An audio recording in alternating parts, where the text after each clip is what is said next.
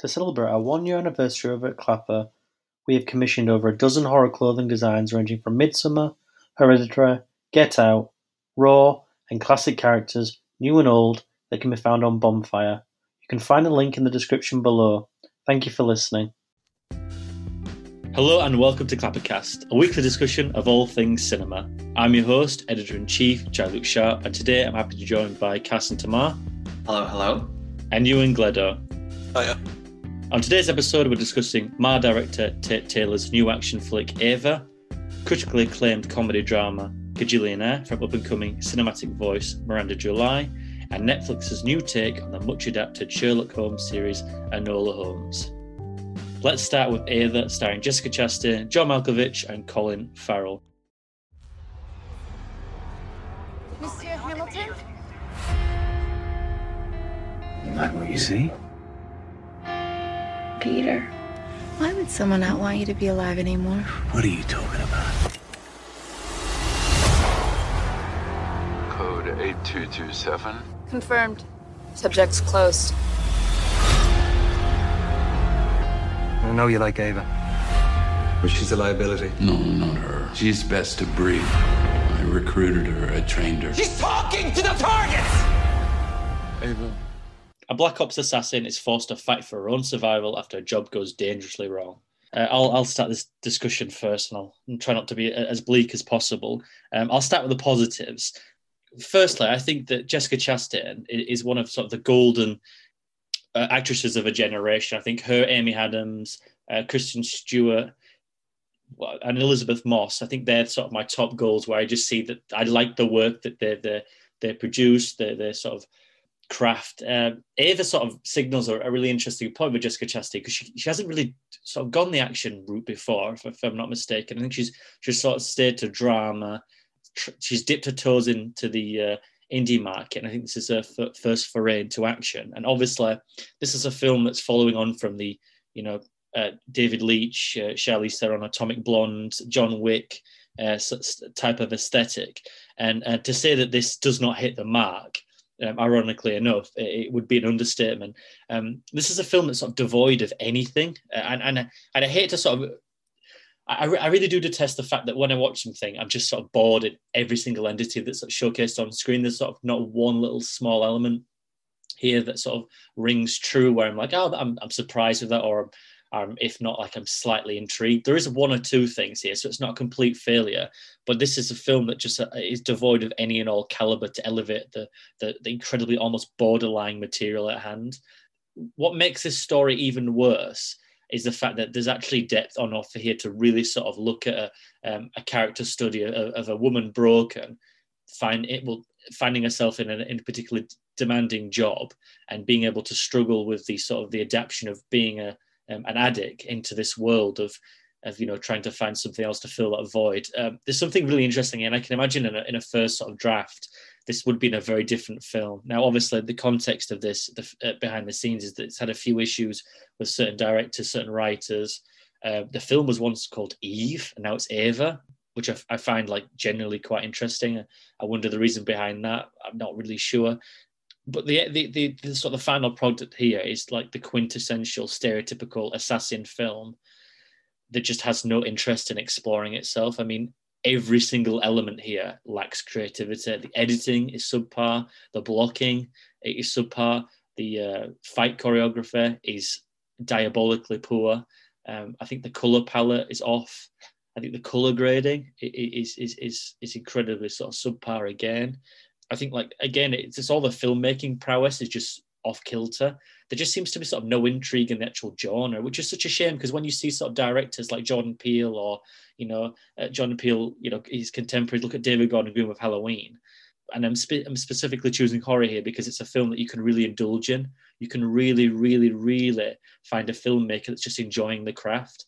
And I think with Atomic Blonde and with the likes of John Wick, there are filmmakers, a crew there that enjoy making films. Here, I just find that Tate Taylor's either out of his depth or has no intrigue of doing this. And obviously, what I've just mentioned before, this literally looks like it, and I know pun intended, but this is a gun for hire for Taylor. I don't think you can necessarily go from something like The Help to Mar to this. I understand that someone's trying to diversify the palette, and to that, I can't really complain. I don't think anyone wants to make the same film 9 times out of 10. I mean, just look at Woody Allen. But this is definitely a film that just lacks creative punch. And again, like I said, there's just no vividness or flair. And I also think the edit is just, there's something sort of not right with how it's structured. It feels like there's like 30 minutes either missing, or there's sort of an edit where they've taken depth out and added it here and there to make sort of this character study and then put in these action sequences. Again, wouldn't be surprised if this has been reshot quite a couple of times. I just think like this is a sincerely opaque and hollow, uneventful sort of derivative bore. There's nothing really sort of I can come out from it to say that I'm intrigued. I think the opening is sort of terrible and really sort of SNL inspired parody, which is really strange. The one thing I think is particularly good here is John Malkovich. John Malkovich knows exactly what type of shit is in here, and he just soaks it up and he loves it.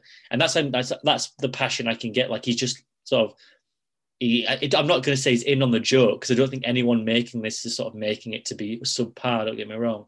But he's definitely having fun here. And I think Chastain does what she can with the material. She also produced this. So again, there's a lot of passion in here. But Colin Farrell's terrible. That whole sort of storyline he's got is just, again, devoid of any sort of purpose, intrigue. Diana Silvers is here in sort of like this small blood cameo, which serves up like a sequel we're never going to see. And there's just sort of these small moments where there's a narrow-mindedness where, you know, you've got this world building, but they can't even lay the foundations to sort of make a film in itself, rather than sort of laying these sort of secondary foundations for this so-called, like, you know, sequel being. And I just think it's terrible. I mean, all around this is just an absolute shit fest. It really is. I sort of like the score at times, but then I was just having like sort of like Jason Bourne flashbacks, where I was like, you've really just sort of really missed the boat here by trying to make something, and you sort of 5-10 years too late. I think the one redeeming factor that could have been here is just to make the action sequence feel more organic and more authentic. Everyone seems to have this extension of, and what I mean is that when someone throws a punch, the arm just stays there for like 15 seconds longer than it would do. And it's the choreography is just slow. It just feels like so, like, I don't want to say like flaccid, but it's just, there's just sort of no energy to anything. And it's just shot like shit. I mean, at least sort of bring someone in who can hone that craft. Get a co-director in. If Taylor can focus on the drama, get a co-director to focus on the action. Look what the first John Wick film did. You know, it's possible. I just think this is an absolute like shit fest on all fronts, to be honest. And this is a film that, again, a lot of people put a lot of time in, but I think Jessica Chastain will want to forget about this quicker and rather than later. Yeah, just to echo your point, I think really, other than maybe horror, action is the genre that every year just has the most endless amount of shit that comes out, just lifeless attempts to create something in the genre. We've talked on the podcast before about The Tax Collector, Project Power, and you watch a film like this, and even though I think those two other films are just worse because they go for something and they just completely fail for what they're going for, at least I can respect them for putting out and trying to like do an actual style and doing something unique and interesting. This is, I think, the best word that you said is lifeless in nearly every sense of the word. You look at Tate Taylor's career, and even though he doesn't necessarily have too many masterpieces to his name, at least his films, you know, The Help, Ma, they have a distinct style. They have a personality to them that are at least in some ways fun to watch, or at least engaging in some aspect. There's some life to his films normally. Here, there's just nothing. I think the action, it's not the worst action I've seen all year, but it's genuinely, the editing is just bad. There's so many awkward zooms and cuts that are laughably poor. The color palette, like you mentioned, for some reason is just completely void of any life within it. And I think you look at these characters and these actors, and you have a pretty decent ensemble, actually. You have a lot of really, really talented actors who just do nothing. Their scripts have no life to them, but even the performances themselves, they're just there. Every single thing about this movie is not necessarily offensive, in my opinion. It's not necessarily, oh, this is, just what are they thinking? It's just every single part of this film, every aspect is void of any life or anything to engage or captivate me. Again, I mean, it's better, in my opinion, than a film that tries to be really stylized and just completely fails in that style. But ultimately, this is just a forgettable, bland movie. I think the superior bland action film this year is The Rhythm Section, but ultimately they're both pretty bland. I think that's the thing. It's definitely trying to sort of set it up for a sequel, like Jack said, and it's doing all these avenues and subplots to prepare itself for that, but it's so bland and just sort of very shallow in its direction and its action. It's just generic. It's riffing off of other films in the genre, like John Wick. It has nothing unique to offer. If that's in the script or the performers or the direction, there's nothing unique or interesting about what they're trying to achieve here. There's nothing. It's generic, but it falls into that category of being sort of not incompetent, but shallow, as well as, what's the word? Just poor quality. It's sort of, it doesn't come together like it should, because you've got a lot of talent on display. You've got obviously a director who, he'll at least know his stuff. It just doesn't click, and I'm not entirely sure why that is. Can I just add as well, like, I just to both on your points, as I start with Carson, it's interesting they bring the Rhythm Section up, because I watched that a few weeks before, and it was on my watch list for ages. It was probably the film I was going to watch just before we went to national lockdown. So it's been on my sort of watch list for a while. And to be honest, dare I say, after watching Ava, I found myself like slightly more appreciating that film. And just to be quite like honest here, I think that's also in the very same vein as this, terrible. And I just found myself, I was like, at least with the Rhythm Section, it sort of went there a little bit. Well, it sort of pushed the boundaries in. It's not sort of its action sequences, because don't get me wrong, again here, it just feels derivative. But at least with the Rhythm Section, I felt that they pushed slightly more into the fact of what they could get away with within that sort of 15 age rating. And I think Blake Lively puts a really good performance in, although that accent is generally horrific. But the one thing as well that we're saying about, I think the film wastes, and again, it has an ensemble cast, is that you've got like the likes of Gina Davis here, Joan Chen, which we don't actually get to see a lot of anymore. So I felt sort of really glad that they brought, their Twin Peaks, infamous performer back to the big screen. And to be honest, she's again just wasted in this subplot that's like, are we really doing sort of like a John Wick inspired underground underbelly? I just thought, I would just like, are we really going to go down this avenue of just reiterating the exact same shit? Just at least you can make this more gritty and sort of take away from all that you've seen before, and just have, even if it is like a stereotypical one note, let's say, quote unquote, classic inspired action film, at least then they can get the actual foundation down. I mean, again, not to sort of go back onto to reiterate what I've just said, but I know I've just sort of applauded John Malkovich. I think one actor that I'm not going to say that, one actor that I've liked ever since Smoking Aces, which was 2006, who I've seen in quite a lot of stuff and always appreciate, and I don't think he gets a big enough rep for what he actually does, is Common. He has absolutely nothing to do here, but yet he's very monotonous in how he speaks and how he performs. He doesn't showcase a great amount of emotion through sort of a visual or an emotive provocation from his performance skills. Again, he's probably a rapper first, and then he's molded into an actor. But I've got to say, against Jessica Chastain here, I wouldn't probably, in 9 times out of 10, I wouldn't probably be able to guess her that she's the actress here and he's the rapper. And I don't want to sort of sound that condescending, but you're talking about an actor there that's worked to like American Gangster, Wanted.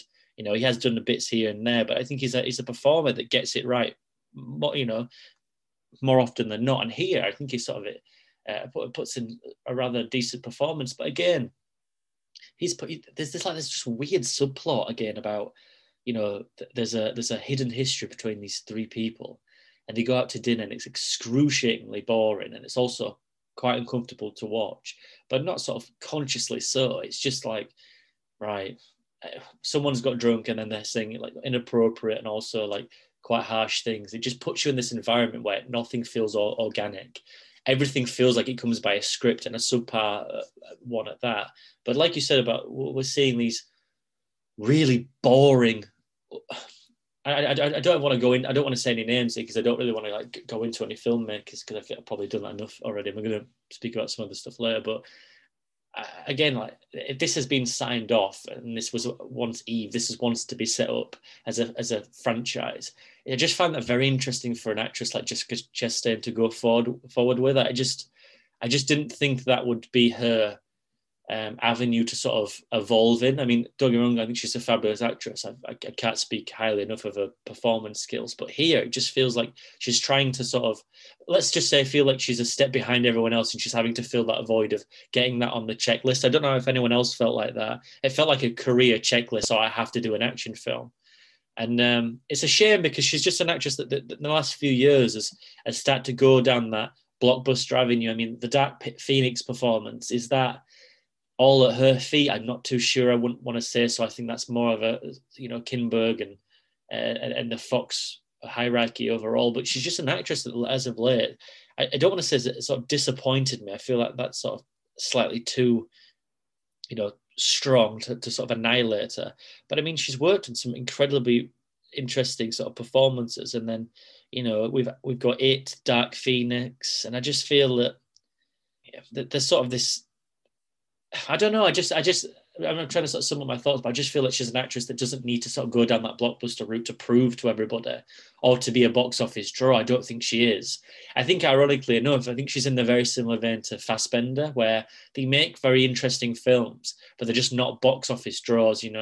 Jessica Chastain could make a film like Ava, but it isn't going to bring 160 million to the table. Fassbender makes Assassin's Creed. It just doesn't bring it to the table. And ironically enough, they're both in the sort of the X-Men era now, which has died a death. So it'll be interesting to see where Jessica Chastain goes from here. I don't know what she's got lined up. I don't know if It Chapter 2 did her any good in the long run. Is that just like, I don't know if that's just more of a consensus on fan service going a little bit too far. I don't know.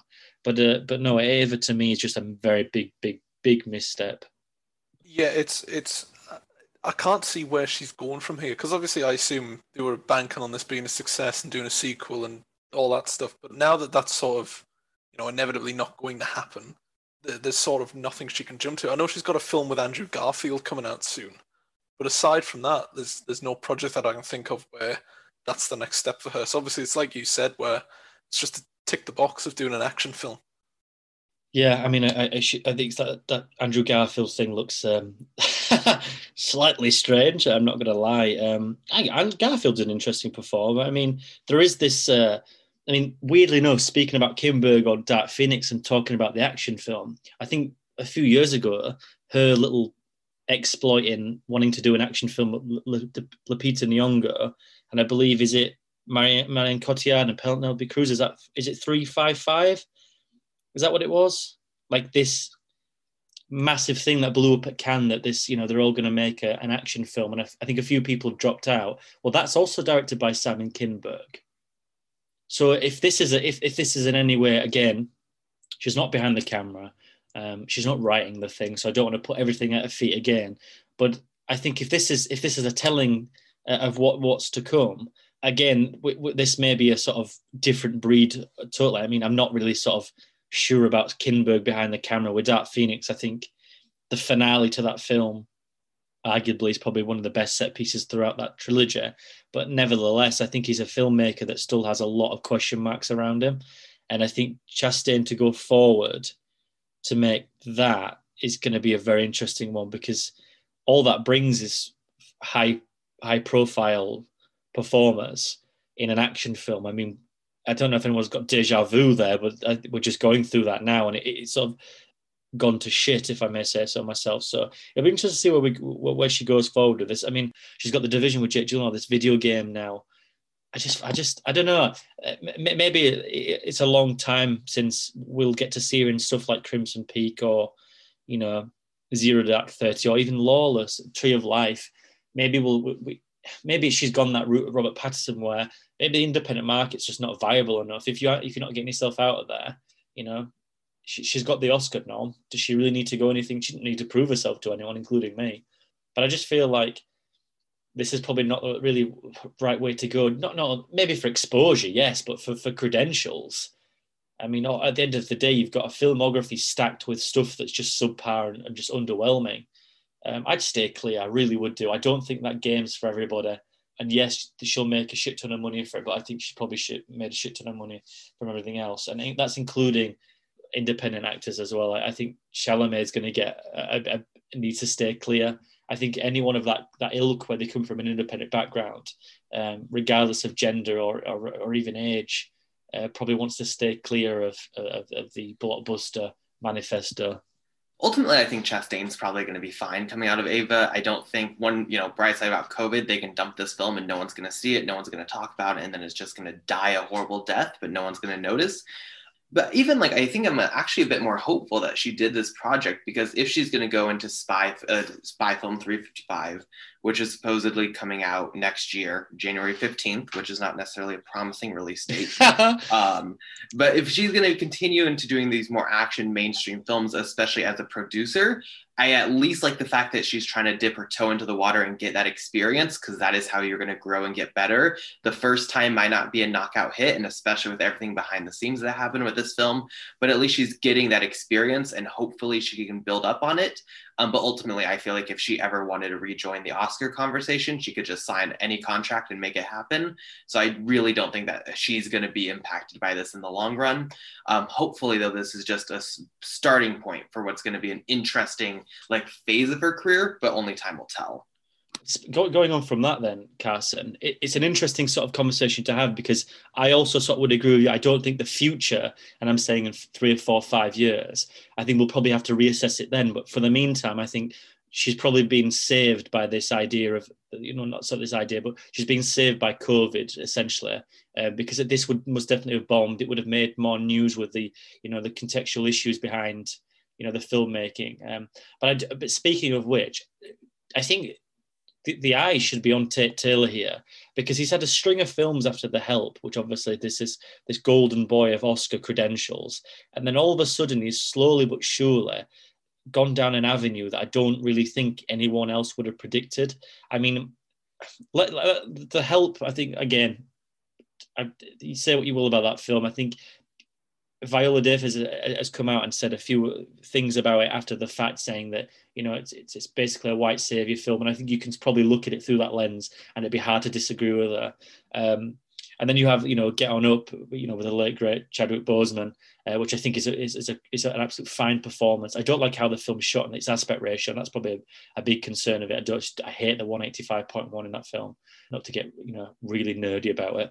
And then you've got The Girl on the Train, which I think is a nosedive. Then you've got Ma, which I think, I don't have a conspiracy about it, but again, no one's going to make that film knowing how well that would have hit off in meme culture.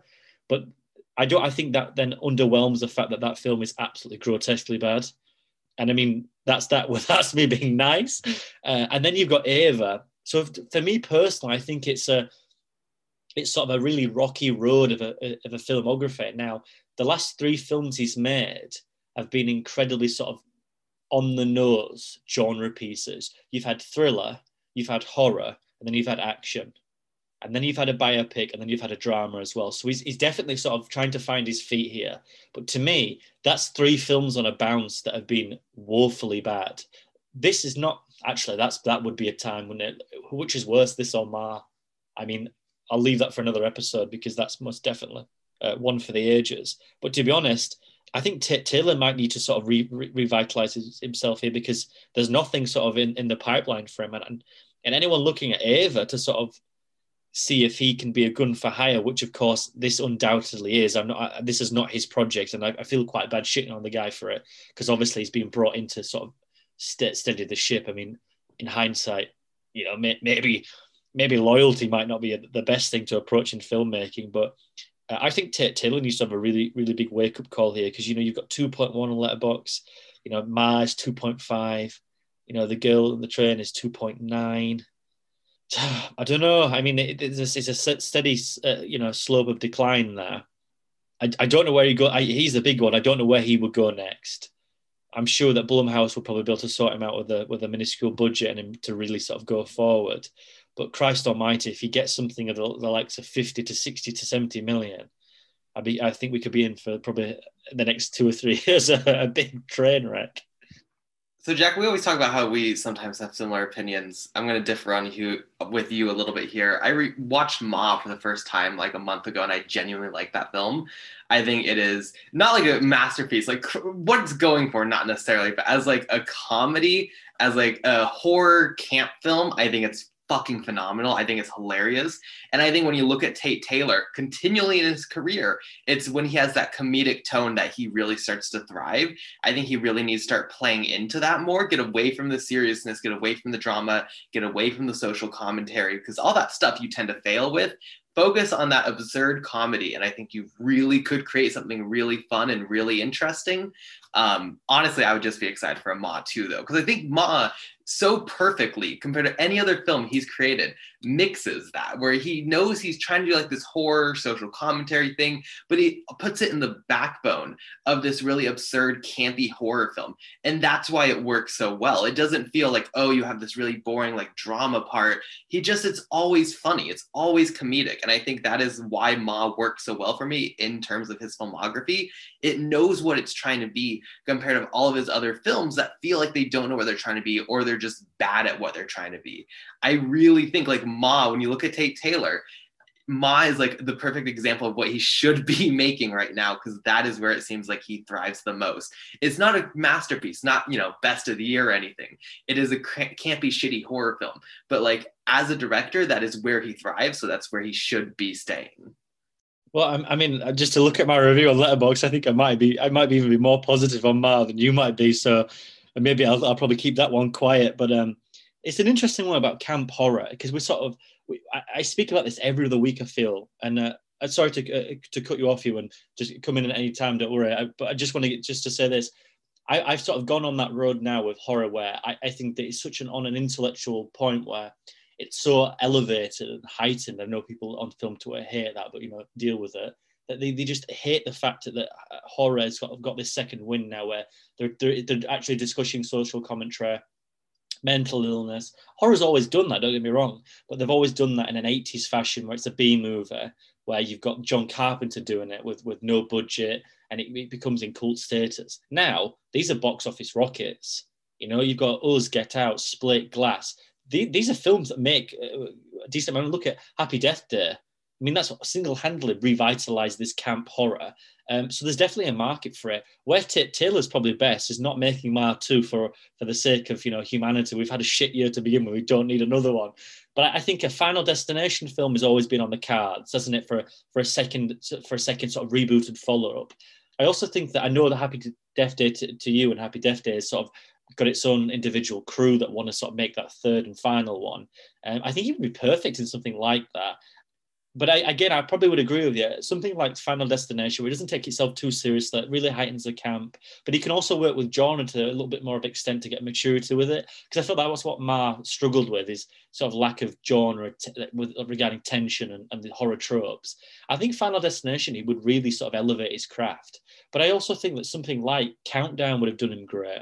Because Countdown at the end of the day is just an absolute hollow piece of shit, where it's just a horror film with... it's also got, a Carlisle from Twilight. So it's got a soft spot, don't get me wrong. But Peter, I can never pronounce his last name. Facinelli, there we go. I butchered it. But I think that Countdown is a film that needed that more tongue-in-cheek sense of humor, where they can play with genre.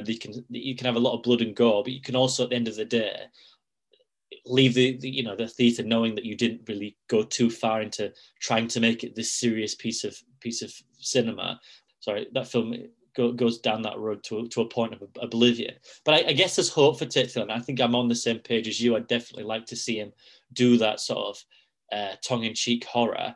There's definitely a market for it. Blumhouse are booming. I mean, they've just announced with Amazon like 8 features, like an exclusive partnership. Horror's not dead. The MCU is, but the horror isn't. I'd say that much. I think, when people say that it comes to its lifespan, I mean, I think superhero stuff is coming to, I don't want to say the end of it. I know I'm going around the houses here, but I think the superhero genre is getting tired. It's getting, the legs, because everybody and anyone is doing it now. And there's not much how you could sort of elevate that material. At least with horror, I think horror's got legs for years. I mean, Hammer horror lasted, 3 decades? the Universal horrors lasted 2 decades here and there. A lot of misses, don't get me wrong, but the pushing of boundaries of filmmaking at that point. So I don't know. Here, I think we're seeing a really good revitalized moment of horror, and I think there's loads of room to make tongue-in-cheek horror. I do want to watch Final Destination again and laugh at it in a nice way. That makes sense. But as long as he doesn't do a Saw movie or something like that, I can live with it. I can see him doing a Saw movie. That might be his next step. Yeah. A Jigsaws, something like that. Yeah. I don't know. I think that life cycle needs to die. Although I am intrigued of Spiral, which I'm so annoyed at Lionsgate pushed that back because I'd actually love to see that. I'm not even joking. I'm not even saying this ironically. I'm actually really excited to see that film. I think putting have you ever, I don't know, just for excess material here though, if you actually read up about how that film was made, apparently he's in a like he made this film, didn't he? Chris Rock, I can't remember the name of it, and then Tyler Perry put the poster in one of his films, and they were doing sort of these in jokes, and then all of a sudden in a Tyler Perry film, which I think it was like based on what Boo and Madea Halloween, which generally gives me chills speaking about that film. But there's actually like a comment of him being in another Saw film, and I think Chris Rock was at a wedding, and then like a Lionsgate producer said, "Yeah, you should make that." And Chris Rock went, "Let's get the details, let's sign it." And then 2 years later, we've got a Saw film with Chris Rock playing a cop. That's how Hollywood works. So Taylor could be making a Scorsese-inspired feature next. You mark my words. Goodfellas 2, Casino 2. Nah, it's definitely going to happen. Can I just say one thing about Ava is why is Eoin Grufford in for about 2 minutes at the start? Do you know, Ewan, that is actually so interesting because he's an actor who, like, in 2004 and 2006 was like the English, expat who went over and has done fairly well for himself after his little glorified cameo in Titanic, which is sort of got into its meme culture. But he's an actor who's like really sort of taken the American TV by storm and has slowly but surely got himself back on track regarding the cinema. I mean, he was in San Andreas and stuff like that, and he's doing bits here and there. I mean, the last thing I've seen him in, which I thought was relatively interesting, was Sanctum, and that's a decade ago. I think that's an underrated feature. But I mean, he's popping up here and there. But again, very strange sort of performance there, to be honest, with his Welsh accent. Anyway, let's move on. Let's move next to Kill a Gillionaire, fronted by star of HBO's Westworld, Evan Rachel Wood. After this person. And clear. Now. There's a camera there, and there. Cash. Nope, any order. This is not a cheap tie. Most people want to be cajillionaires. That's the dream. That's how they get you hooked. Hooked on sugar, hooked on caffeine. Ha ha ha, cry, cry, cry. Me, I prefer to just skim. So do I. February, March. Two con artists have spent 26 years training their only daughter to swindle, scam, and steal at every turn. During a desperate and hastily conceived heist, they charm a stranger into joining them, only to have their entire world turned upside down. Carson, you take away Cajillionaire this week. So we're in this time period where basically everything that played at Sundance is now just coming out. We're at that time of the year before all the big award contenders come out. I truly think what Miranda July did with Cajillionaire is something special. I think this is a stunning film. It starts off as this very offbeat kind of comedy, but quickly it finds its footing as this really deep exploration of family and what does being in a family mean and who is your family? What is right? What is wrong? It kind of takes on this feeling of if like Shoplifters meets Parasite in a way, but like very American and quirky in that sense. It is about a family who basically are con artists, and that's how they make their living, and they live in very humble ways.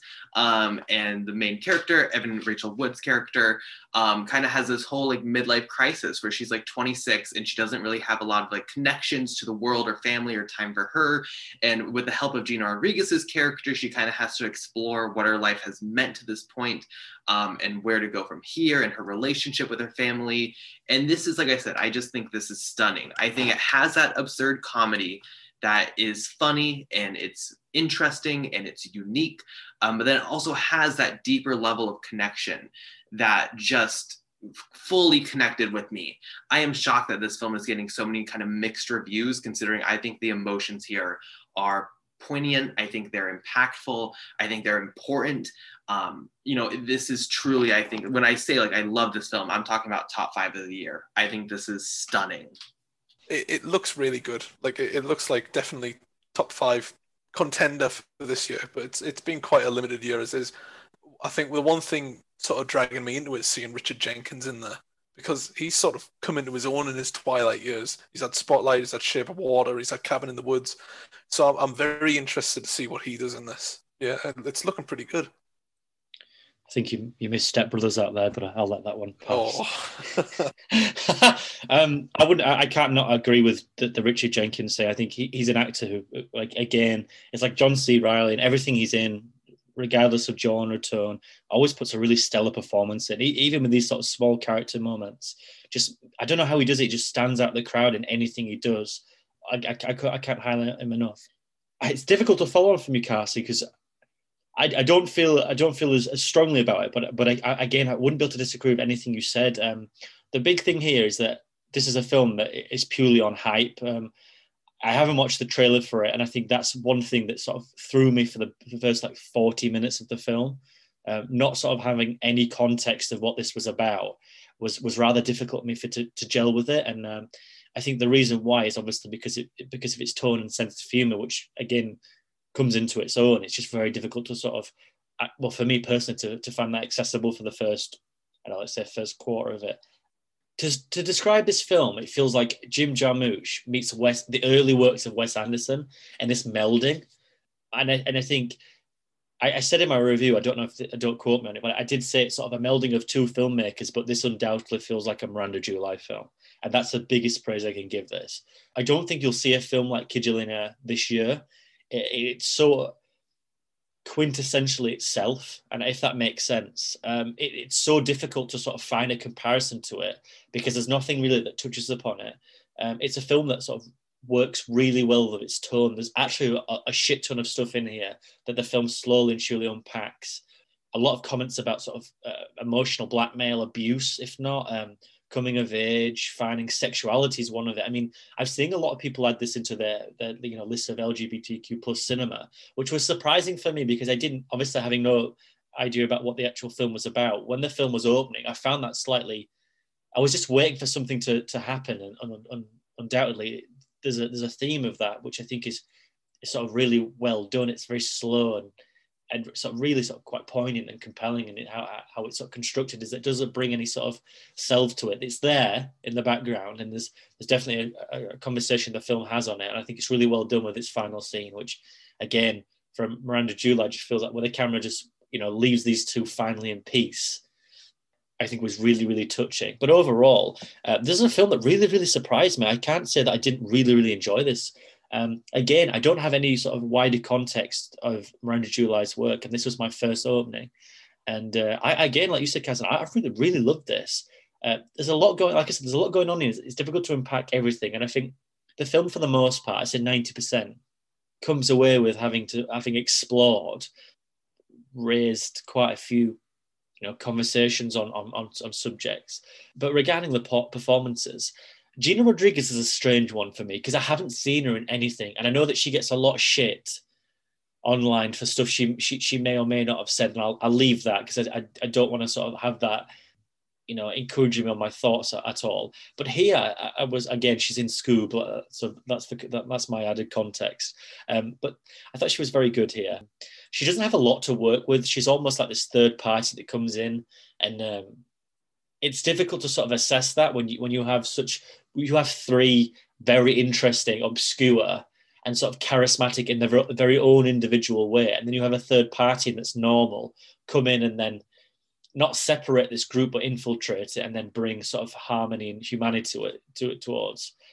It's very difficult. Again, the film plays with a certain structure that I don't think for the long run it actually helps, but it's interesting nevertheless. I don't think it's an issue that will take you away from anything. I think that's just getting very niche. But I thought Gina Rodriguez was good in this film. I mean, I haven't seen a lot of it, so this is again one of the first few things I've seen, and she has like a very charismatic performance. She's very good with humor, but when she wants to turn the tables and really go for the emotive responses, she's definitely there. And again, that final scene is fucking beautiful. It's probably one of the best final shots of this year, no doubt. The one thing I think everyone's going to say though, but I haven't seen enough of it, is that Evan Rachel Wood here, to say that she is unrecognizable would be an understatement.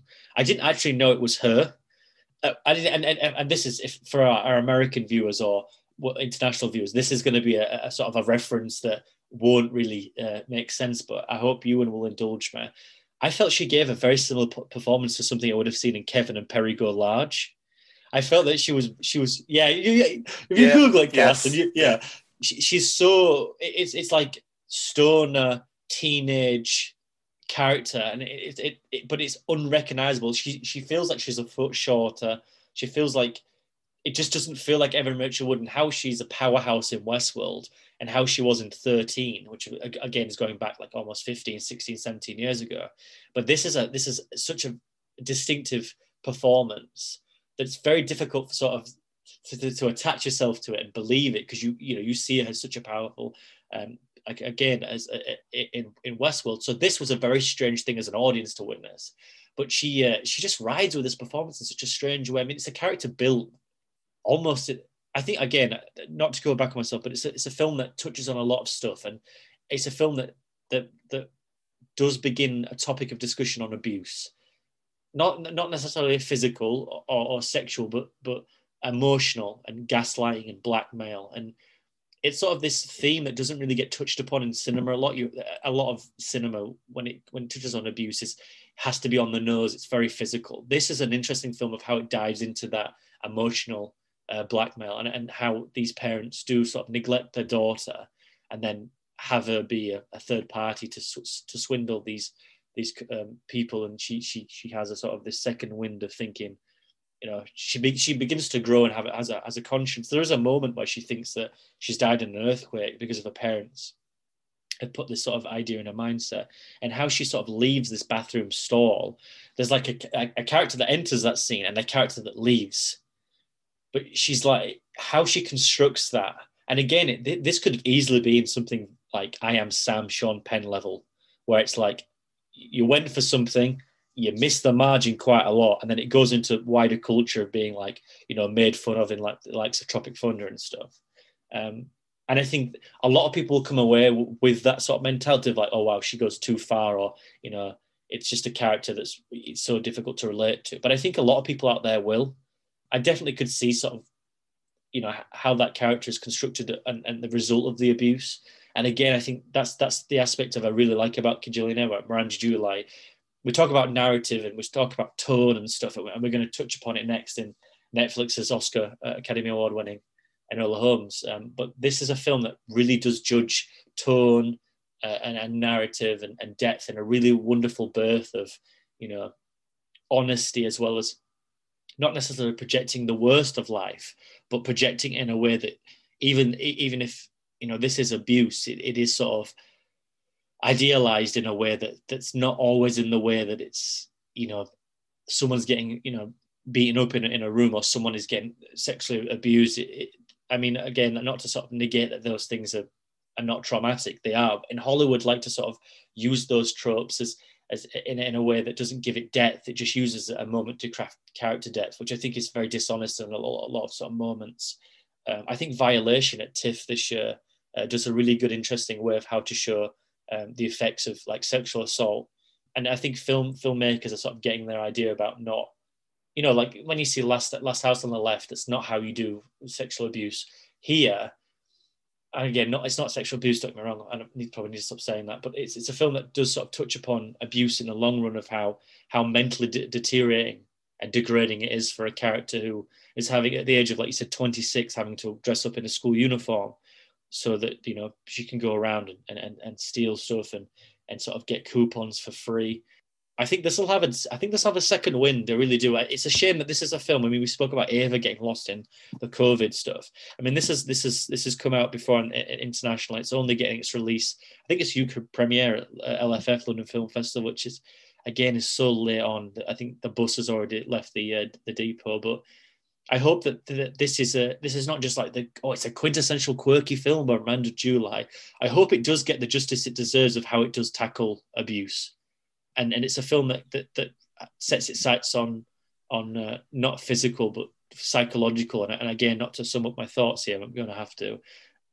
I think that's a film that very rarely does that, and this is a great sort of indication of, like, Miranda July understands that there's you can mold comedy and quirkiness, but you can have a really hard hitting undercurrent there. And again, this is a wonderful sort of depiction. And again, the wonderful is probably a lack of a poor word, but I think it's a very provocative but compelling way of doing it. Yeah, as far as how it touches on abuse, it reminds me a lot of Briggs v. Bear, and I don't know if either of you have seen it, but that's a film that also handles this in a really subtle and nuanced manner. It takes abuse, and it doesn't, like, I really appreciate what Jack said about how they kind of subtly handle it, but not just with, like, how they show the abuse, but also how the characters are affected by the abuse. This isn't, a character who is necessarily outright, traumatized per se by their abuse, but it shows on how, in the small, just everyday life, those ghosts can haunt this character in a very, very compelling manner. I think the biggest thing that frustrates me about this film is simply just how it's being released. And Jack, you also mentioned on this, it's out in theaters in the United States and it made $215,000. And just, I don't think this film is going to find, I know it's coming out on VOD, I think middle of October. I really don't see this film picking up steam, which frustrates the ever living hell out of me. This is the film, if A24 would have picked this up and gave it a proper release in December, which granted A24 doesn't do that for their, this is a white cast, so they might actually do it for this one. But if they gave this a proper December release, this would have been a film that everyone talked about as being wow, one of the best of the year, Miranda July, what an incredible voice to hear. And sadly, I don't think this is going to do the cast credit. I don't think the release is going to give the director the credit that they should have. And just this entire film, this film could have been something huge. And sadly, it's just been thrown into this sea of just endless shit at this point. And I don't think that this film is going to find that audience. I really hope I'm proven wrong, because I think this is something spectacular. The release strategy for this film frustrates me greatly. Just to echo on that, I also have the same sentiments here, because this could go one of two ways. Like you said, this will either get picked up after LFF and go on Mubi in the UK, and it'll have a good life on there, because Mubi's growing its filmography on there. It's doing some interesting stuff with the cinema releases, if we can ever go back to it. My issue here is that, again, like you said, I feel this is going to be on quirky movies on the category Netflix. I just feel like it's destined for that, which is such a disservice. As again, not to quote you, Cass, and you did a wonderful job, but I think again it is such a disservice to the actual crew here, because this is a film that Miranda July is not a household name, but this shows the exact caliber, and I believe this is a third film. I might be wrong. It's an infancy of a filmography. I know she's done quite a couple, but that said, this is the third film. You're talking about Royal Tenenbaums level for from Wes Anderson, and to be honest, they're at the same level. I adore Royal Tenenbaums. I adore Wes Anderson. After this, Steve Zissou and Darjeeling Limited, I can give or take that. After that, I'm done. But I think this is a filmmaker now that is a just and due deserved aspect of deserving sort of not only high quality standards of production, and not to say that this isn't, but I mean, again, she should be able to do what she wants. But also, again, this is a cast that Evan Rachel Wood here, it has to almost be seen to be believed. If you put the Westworld character in this, and again, it's well, Jack, that's how fucking acting works. I know I'm going to patronize, but just go with me. I still think that this is such a career-turning performance for Evan Rachel Wood, because she's an actress that is in arguably the biggest TV show currently in production in the world, you could say. I know probably people out there would differ, but I still think Westworld on HBO is a massive platform. If you showed an audience member of that Evan Rachel Wood is in Kajillionaire, I don't think they would actually believe you until they saw it. And it's a film that the actress actually hides a bit behind this character. And I think it's what I don't want to compare the two, because there's sort of like a mismatch of like, you know, like I said, I don't want to. I'm going to say his name, but I don't want to compare the two, because obviously they're both in a different battle against, you know, what they're going through in the public eye. But it's what Johnny Depp used to do. Johnny Depp used to put cakes and makeup on, but you also used to believe that character, like Edward Scissorhands. I think nobody comes away from that and goes, oh, well, maybe not, I don't know. But for me personally, I see that a character first, performance second. And I think the one thing what happened with Depp is that he got lost in that and doing it with everything. And I think sometimes when you have Johnny Depp in a film, like you do in, you know, The Rum Diary, or you have in, you know, the likes of The Tourist, is that's Johnny Depp. I don't think there's a problem with that. But when you sort of cater your career on hiding behind it, I think sort of you lose the idea of, you know, to build individual characters, let's say. But I think Evan Rachel Wood here does what Johnny Depp used to do, in the fact that she is secondary to this character. This character, who has a really funny name as well. Let me just find it, because sometimes I've done it in my review and I generally I can't remember what her name is anyway, regardless. But again, to get to the point, I think it also shows the maturity of Evan Rachel Wood now, where she doesn't actually have to do this. If you think about it, she could actually just count her chips on the Westworld, get a Marvel gig, call it a day, and then just do, you know, big blockbuster stuff. She's a household name. I think it's undeniable to say that she's also recognised within the Oscar category anyway, with performance in 13. It's not like she's not a critically acclaimed actress, don't get me wrong. But I think with this, it's sort of a second win for the actress of just trying to show the audience that, yeah, I can still do this. Nobody questioned my ability. And I think it's a great performance, not only to the people that sort of see her purely as that Westworld performance, but I think this is here that she can just hide. You'll get lost within a character, within a role, within a performance. And I think as much as I think Miranda July should be served up as something special, I still think that this is just like, I love that casual reminder of like, yeah, I can do this. It's like, I think it's very similar with someone like James McAvoy. It's like people put him second win to everybody, but then he comes out with Split and goes, yeah, I can do this. Like, this is nothing. Like, come on, I can do this in my sleep. And again, he's like, oh, it's Charles Xavier. It's like, well, no, it's a fucking character. Calm down. Like, it's not real, you know? And I think Bruce Willis showed that with Glass as well. And I think in the trailers it goes to that. But Bruce Willis is doing B movie after B movie, and it's just like, Bruce, come on, man. Come on now. Like, I know, like, come on, like, let's get performance here. And every so often, like the Moonrise Kingdom, he shows glimmers and like little bits of hope, and then he just treasure trove of shit. And I think with Glass, it's like that wink and nudge to the cameras, like, yeah, pay me and I'll do the job. I'll get it done. And I think Pesci's, De Niro's another one. And I'm the sort of a running thing, I'm choosing old white men because I think they get lost in the hierarchy of performance where they just get paid a shit ton of money and then run up to set. Depp is another one. But I think with Evan Rachel Wood, there's definitely a love and a passion for crafting character. And I think behind the scenes here, I bet it was again, I'm going fucking on and on here, I apologise. But as we said about the abuse angle, it's there in the background. It's there. There's a lot of depth to it. But the film never sort of goes solely on that to sort of divulge on. It's for the audience to work it out, to see that. And that's what I also appreciate about, because it's not something it's a celebration of like getting out of that cult mentality. You know, it's a celebration of like, you know, take the blindfold off and see the world. And there, again, like I said, there's a gas station scene where that literally happens. I think generally it's a sort of a wonderful thing for July that she doesn't have to sort of, you know, thematically say it. She actually goes the exception and literally shows it, which often they're not. I don't like, but that scene's handled so well within the sort of the eyes and prism of comedy that again it just reinforces how good she is with tone and genre. But again, just go back to Evan Rachel Wood. I bet this was so fun to make. It just gleams in the eye when I think about this film and how wonderful that scene would have been to shoot with the gas station. But I also think that especially the final scene that I cannot say enough of. That's generally just like so inspiring, so like just seriously poignant and really captivating to behold.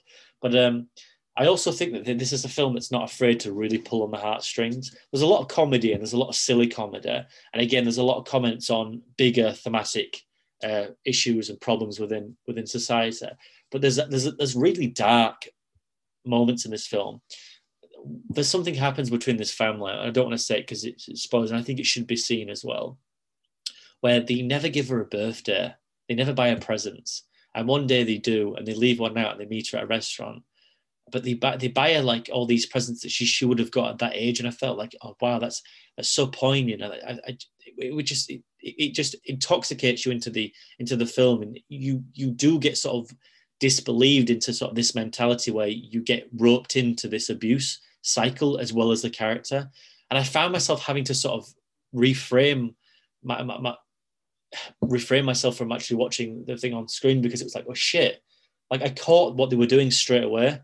And that just shows such a level of maturity in someone's writing, and the tone and the weight of the image on screen, of how she enraptures this audience in the same mentality as Evan Rachel Wood's, where, you know, it's almost like gaslighting, isn't it? It's the fact of that you get all this shit done to you, and at the end of the day, when you voice a big enough concern, you then get the apology, but it almost comes off in the end as a justification. And within the context of the film, it goes down a very similar route that just sort of is heartbreaking to behold. But there's this multiple scenes here where I'm just left like, wow. Like July is honestly, she's so one to watch. She's not only good behind the camera, but I swear to God, the writing here is exceptional. And it's going to get put in that quirky bin. And yeah, maybe if it finds a life there, who knows? It finds a life. I don't want to be the one that, it's a purist. You have to watch this with this, ideology. I hope it doesn't get into the quirky bin and stays on Netflix. But I do wish that people see this and just get blown away like we were. I really do. No, you mentioned that ending and how stunning. I mean, it was for you, and I fully echo that, because, I mean, even your points about the gifts right now, like how the entire ending sequence, not just final scene, but the sequence, and how you think you know the weight of some things only for them to be recontextualized. Like, I think the ending and just overall screenplay of this film is the, like, possibly best screenplay of the year from everything I've seen, at least for original, at least, definitely. It's just genius. I mean, everything carries such a weight, and just even thinking back on it, like I almost get excited as someone who watches so many films to think like, wow, that has so many layers to it. And just, I feel like on rewatches, everything is going to be like just enhanced. I think this is a genius screenplay. Did you say, Carson, that it's getting mixed reviews as well? Yeah, I know. Well, especially out of Sundance, it got a lot of mixed reviews. It seems like the general sense is like out of 5, it's about like a 3.5 for a lot of people, but there's quite a few people who went much lower than that, who just did not vibe with it, which I get to a point. Like, this is a very stylized like comedy. It's very easy just to not click with this film, especially towards the beginning where it is more of the comedy before it finds its emotional weight. But I'm genuinely surprised that people are not like just way up there with this film, but yeah, it is what it is. Yeah, I mean, to echo, I think I was in probably the same sort of idea of perhaps some of these critics were. I think the first 30 minutes, if you've got no prior idea and overall sort of establishment of what's going on, of you haven't seen a Miranda July film before, it is a very difficult film to find accessible, because it's laid in a way right from the get-go. It's like, this is Kajillionaire. It doesn't feel like there's a feeder to it. There's no like, let's say, for argument's sake, there isn't sort of this prologue for a 10, 15 minute before it gets into its act structure where you're allowed a little bit of depth. You're allowed to see the craft on offer, but you're allowed to see a little bit of the thematic ideology that's going into the film. Which granted are in there, but to the point of how niche and obscure and quirky this actually is. And I'm not trying to sort of patronize this film at all. I think you'd find it argued to sort of identify those descriptions for this film. I think it would be hard to go against. But for me as well, the first 25 minutes were just very, very shaky, to the fact of where nothing bad was on screen per se, that I think I undoubtedly got with it within that first act issues. But it is a film that's very inaccessible, just purely because if you haven't got an idea of what this is going to be about, I feel like the film sets it up as one thing, introduces a third party, and goes down a very different avenue. But again, I think that's what would be more appreciative on a second watch. I think that, just speaking to you now, Cass, and I think I've got sort of like a second love for it, just speaking about it, which I'm probably going to go back through my review and highlight a few more things that I've missed in having this conversation. But I think even more so on a second watch, I think this will be fabulous. I think it'll probably be elevated as well. I think there'll be some more subtle nuance regarding that first act that I didn't pick up on because I was sort of trying to find my way into the maze. But no, Kajillionaire for me, maybe it's too much to talk about like critical acclaim, but undoubtedly deserves something. I think even if regardless of critical acclaim, which I don't think it won't happen anyway, because I don't think Focus Features will put this forward. But I would like to say is that I just hope this gets a home at the end of the day, regardless of like noms, whatever happens, so be it. But I just hope that this gets a home to begin with, It feels like a project that Amazon Prime would pick up on and sort of send it out as one of their originals. I can see that, yeah. Do we have clarification on what is actually happening with it released over here? Because it hasn't actually released in cinemas, if I'm wrong. I think it's going straight to VOD in the UK. I think it's such a shame. It is. It does scream Amazon Prime, doesn't it? It does scream. Yeah. Maybe I don't know what the interface on Amazon Prime is. Netflix is just a clusterfuck. It actually took me ages to find Devil All the Time on that website, and it has free. It's a nightmare. It really is. Yeah. So maybe Amazon Prime will take it. I think Mubi would probably be best, just because of the actual nicheness to it. But I'm just so surprised it's taken this long. I mean, it's having its UK premiere in October. I don't know what the decision is behind that. There must be some decision if it's been prolonged for so long. Because if they're going to VOD it, wouldn't they have just done that inevitably at the beginning anyway? Just dump it. Yeah. So there must be some idea of what they're going to go forward with. Maybe there is a comment. October is the time where you do sort of release around that period to get some acclaim. So maybe they have got a plan. Maybe we will speak about this a little bit more in a few weeks. I don't know. Hopefully we will do, because at this moment in time, there isn't really anything comparable to this. And it hasn't been all year, I don't think. Yeah. I mean, just speaking from the Oscars with hair and makeup, I know they like to do like really bizarre choices like Suicide Squad. So if there's any category, it could sneak into that. And even if it gets on like a short list for that, that could result in other people seeing it and maybe it takes off. I mean, I can hope at least. Yeah, that is the thing, isn't it?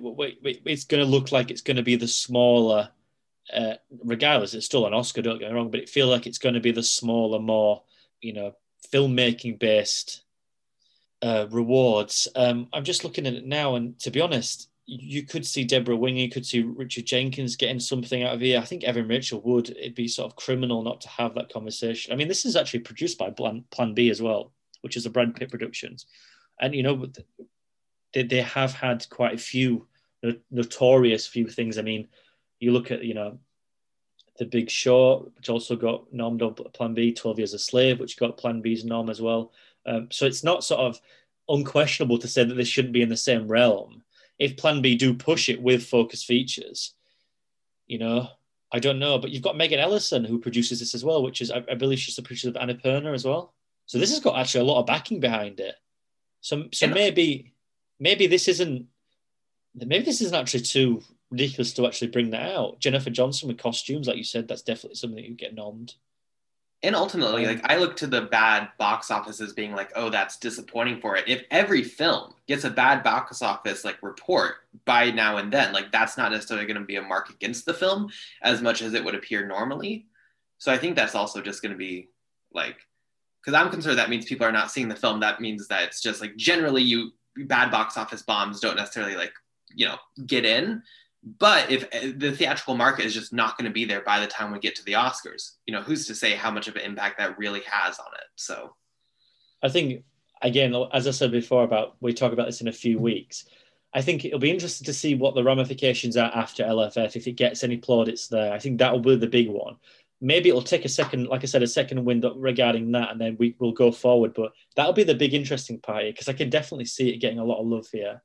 LFF's got a stacked schedule, and obviously Nomadland has come out and it's getting rave reviews. Ammonite's also going to blow up. No one's going to talk about that. There's also the Kevin Firth, Stanley Tucci film that's also going to blow up.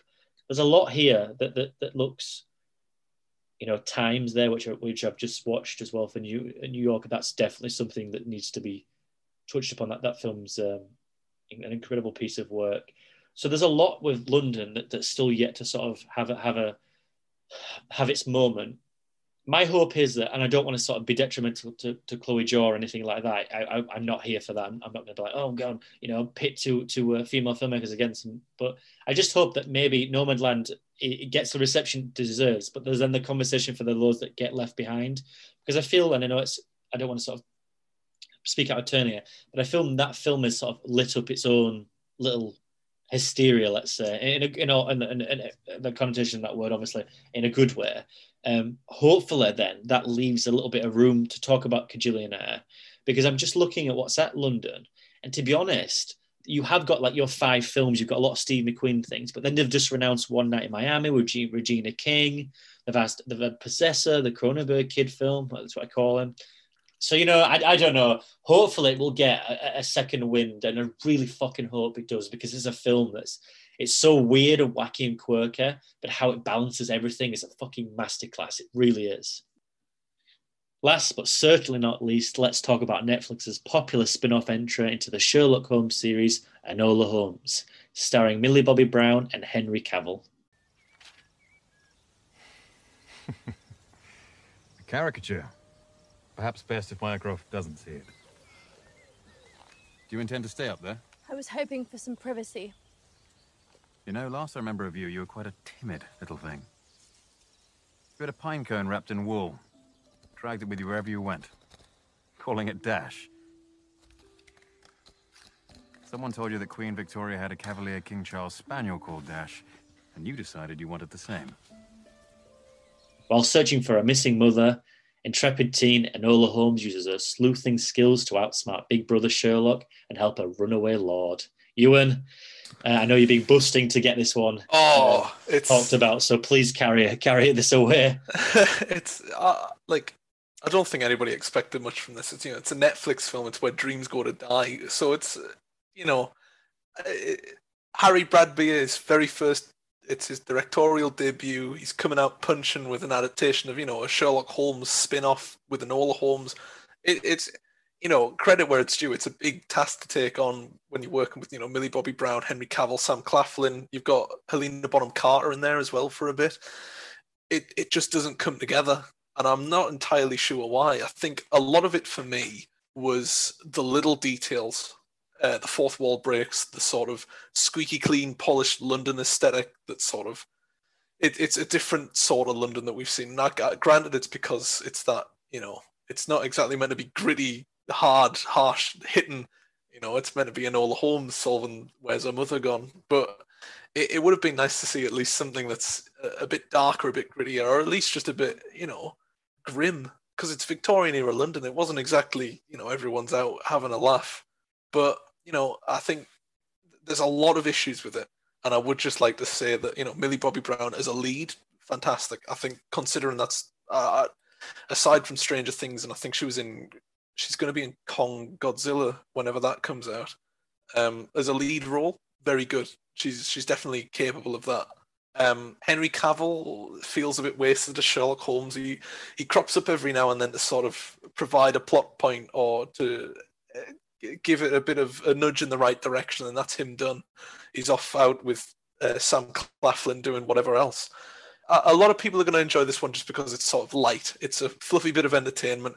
Me and my flatmates, we ordered pizza. We had a nice sit down, just sort of, a nice relaxing film. And it's just, if it weren't for these small little details, like the fourth wall breaks, which are pretty consistent, and a lot of the time it's very head on. Like the opening of the film, straight away, Millie Bobby Brown's facing the camera. She's saying, "This is my story. This is what happens."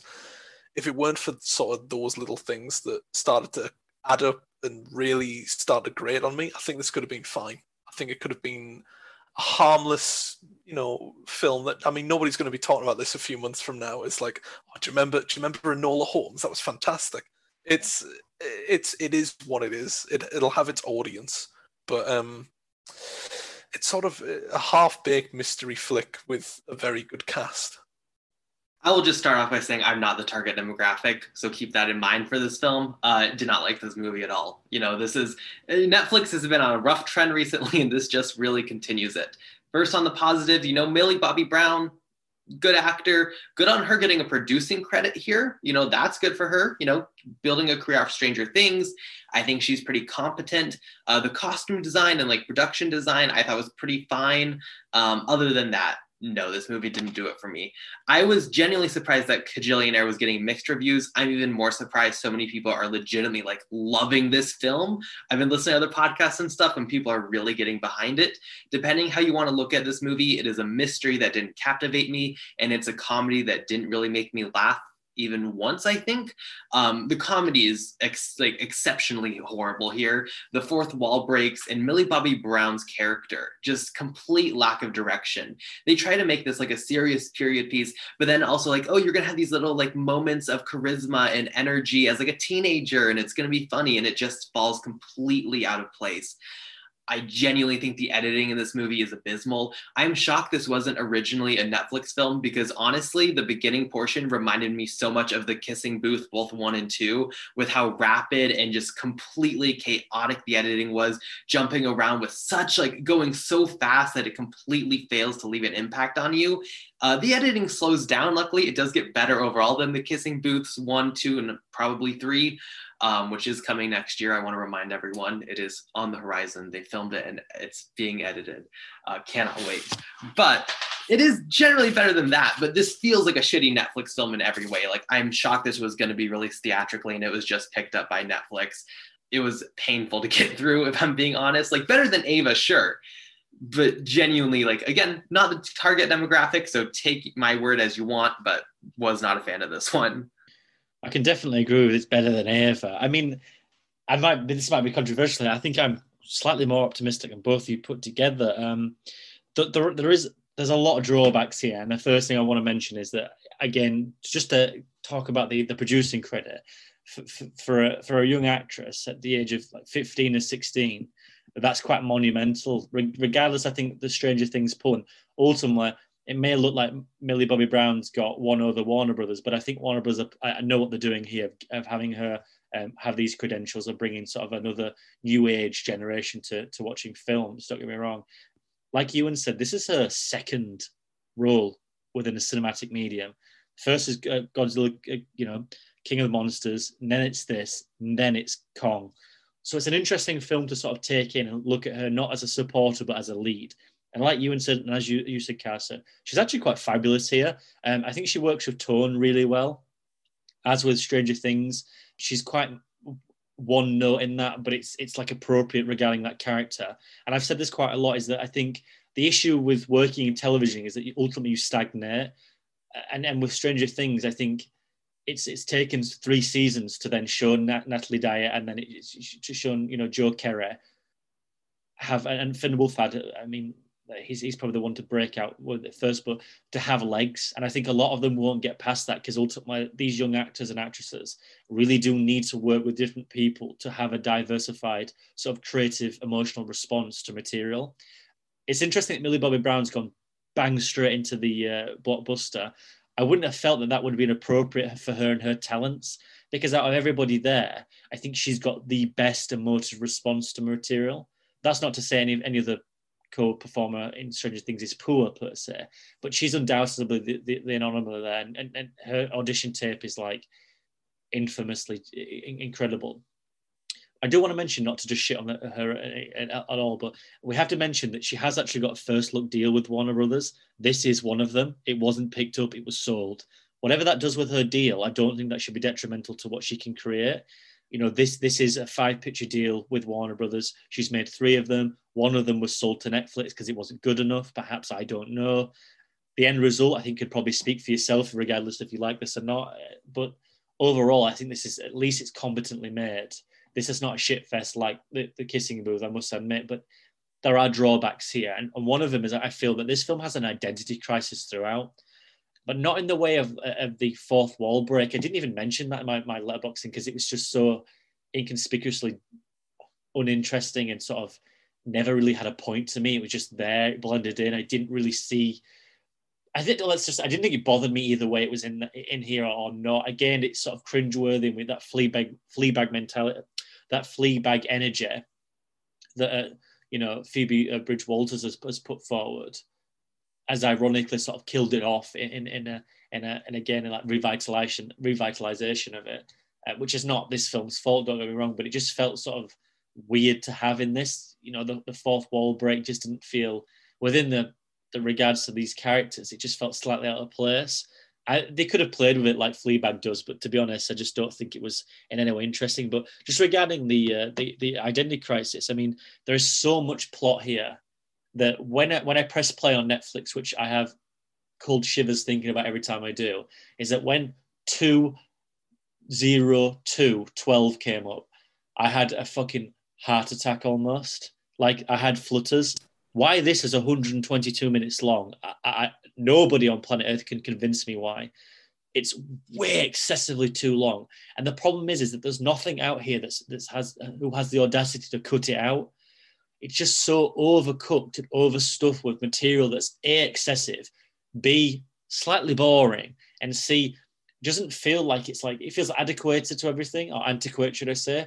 It's like a mismatch of 21st century filmmaking within this sort of context of like trying to highlight the injustices of women during this period, like the suffragette period, which I think is what one attribute of the film, which I think works really well. I like the fact that this film does touch upon the fact of like, within this era of Sherlock Holmes, you have Mycroft, you have Sherlock, and that's basically it. Again, this is an unofficial spin-off, it's not canon, but I appreciate the fact that they have a mother here that isn't afraid to get her hands dirty, what she believes in. She's not just a housemaid that sits at home and cooks. I like the fact that everybody here has an identity, and the fact that the film reinforces that Millie Bobby Brown's Enola has to have an identity is something I was looking forward to. But the end of it all, I can't really tell you what identity she has. She just ultimately becomes a detective like a brother. And I just thought to myself, there was something that you really could have done there. Like she could have had the mixture of both Mycroft and Sherlock, and had that really fighting mentality from her mother. And she could have really have had that melding of fighting for injustice. And ultimately, all she does is just save someone to vote. And it's like there's an underlining again of politics here, which is in a really interesting scene with Henry Cavill, which it just didn't feel like his place to be in this at all. There's two rather big stars in here that pop up here and there. And again, it's interesting for them to work within this, film. But in the long run, I don't think it helps either actor with their performances. It's just them looking quite smart in suits. And Sam Claflin plays arguably the biggest prick you'll see all year. I mean, it was just excruciatingly difficult to watch. He was just an arsehole at every turn. And again, that is the character, don't get me wrong. But when you're watching a young girl finding herself and you're watching Millie Bobby Brown be really charismatic, I feel every time it went back to that duo and these opposing ideologies, it just didn't know what to say. It just presented him as a prick and presented Sherlock rather cold with a sense of humor, which obviously this film's getting sued for, which I found absolutely hilarious. I mean, I suppose we'll touch upon that soon.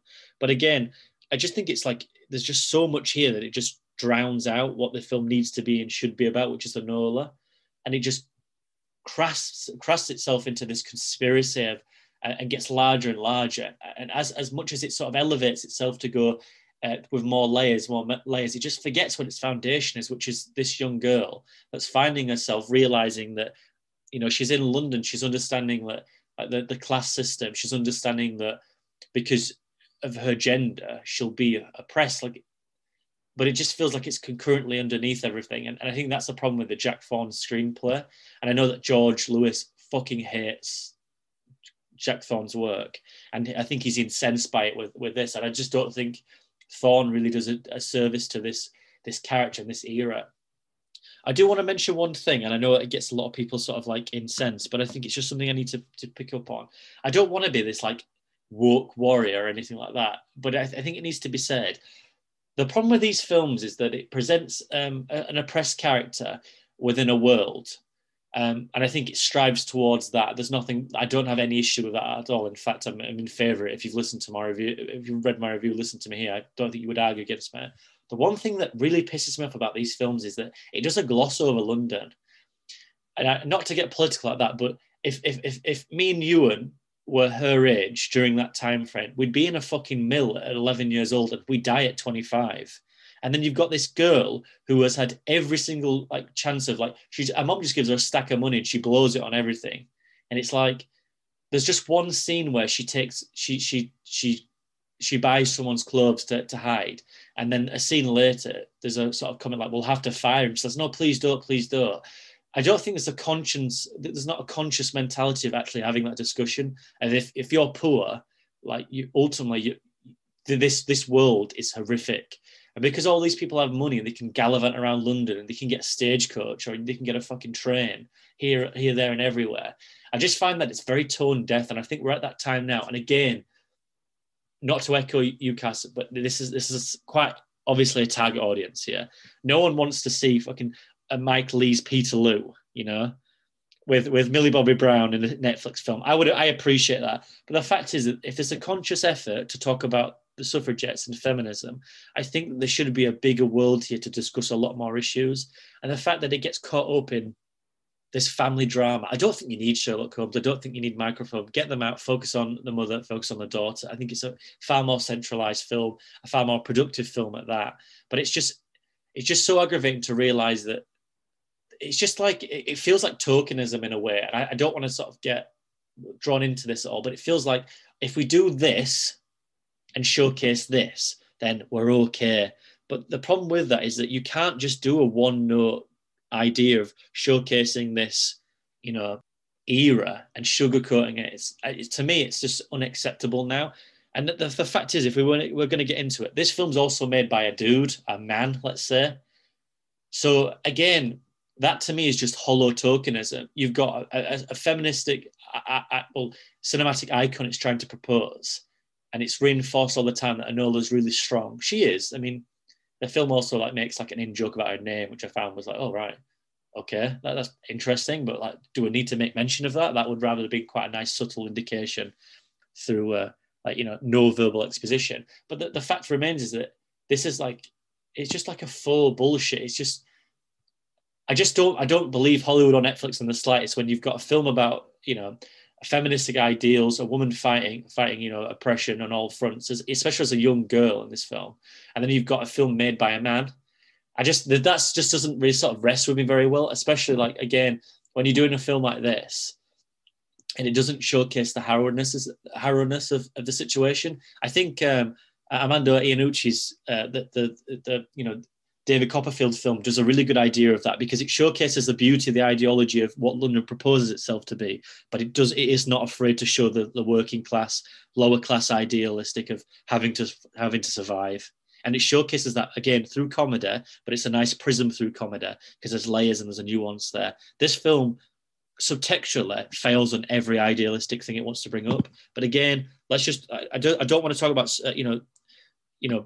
subtext here, because this is a film made purely as like this action adventure film. And don't get me wrong, I think it's quite refreshing, but ultimately it's just a film that sort of there's so much here. There's just so much to behold, and it just goes on and on and on. And there's so much weight, there's so much depth that's just given to other people that just doesn't need to be there. And again, I just can't tell you what the answer is to the question in this film. There's like a monologue from Helena Bonham Carter to Enola Holmes where it's like, you'll have to find yourself one day. There'll be a moment where you'll find yourself and know who you are. I'm sorry, but I don't think that film answered the question. Maybe I missed something. I don't know. I was glued to the screen. What can I say? But I just felt myself like questioning the fact of what does she actually learn here? What does she learn? At the end, she has an absentee mother. Like, what does that reinforce? Again, subtextually, what does that reinforce?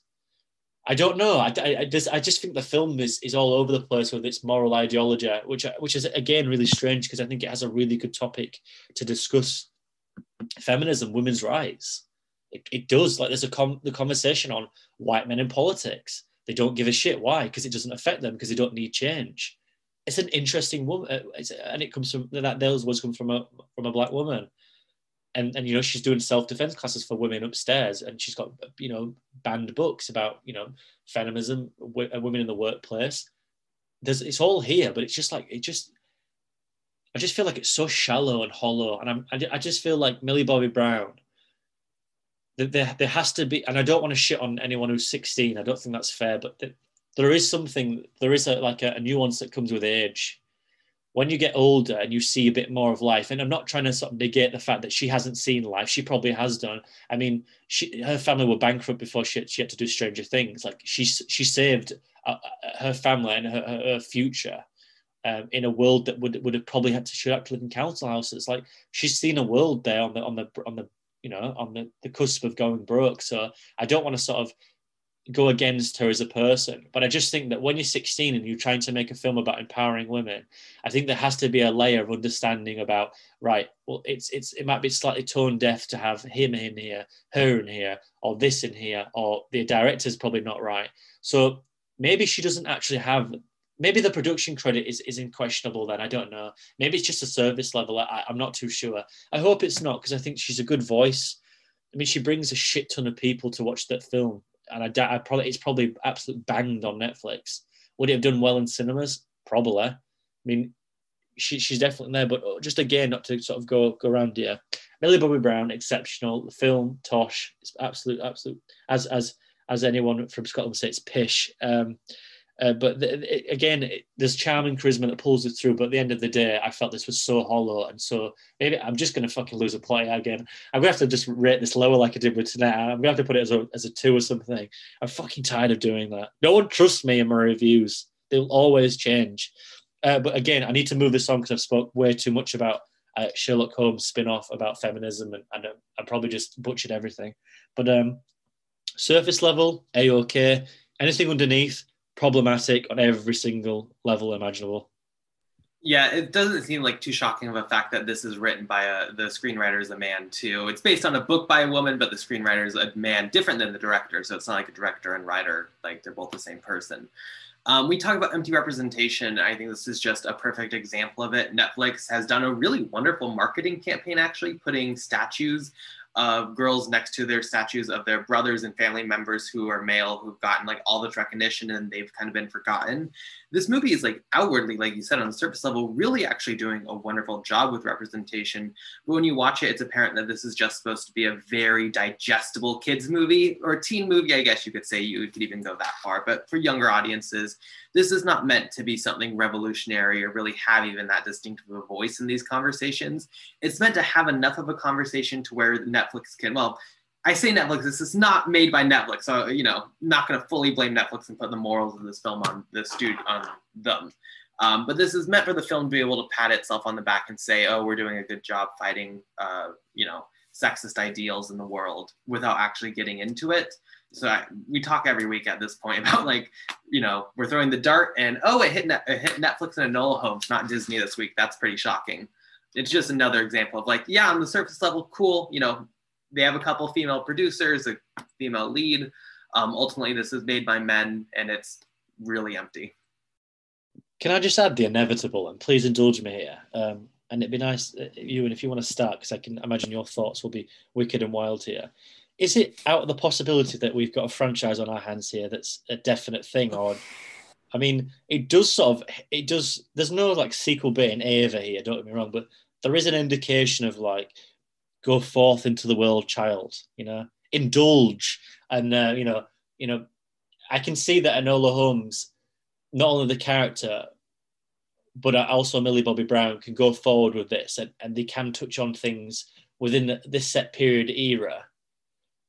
There's definitely something to be had here. And if they rope in Henry Cavill, Sam Claflin, yeah, great stuff, yeah, whatever. But I think there's most definitely a conscious future here where Netflix, we'll probably, if we're getting Bright 2, I mean, fucking hell, come on. The Enola Holmes is most definitely, we've got The Kissing Booth 3.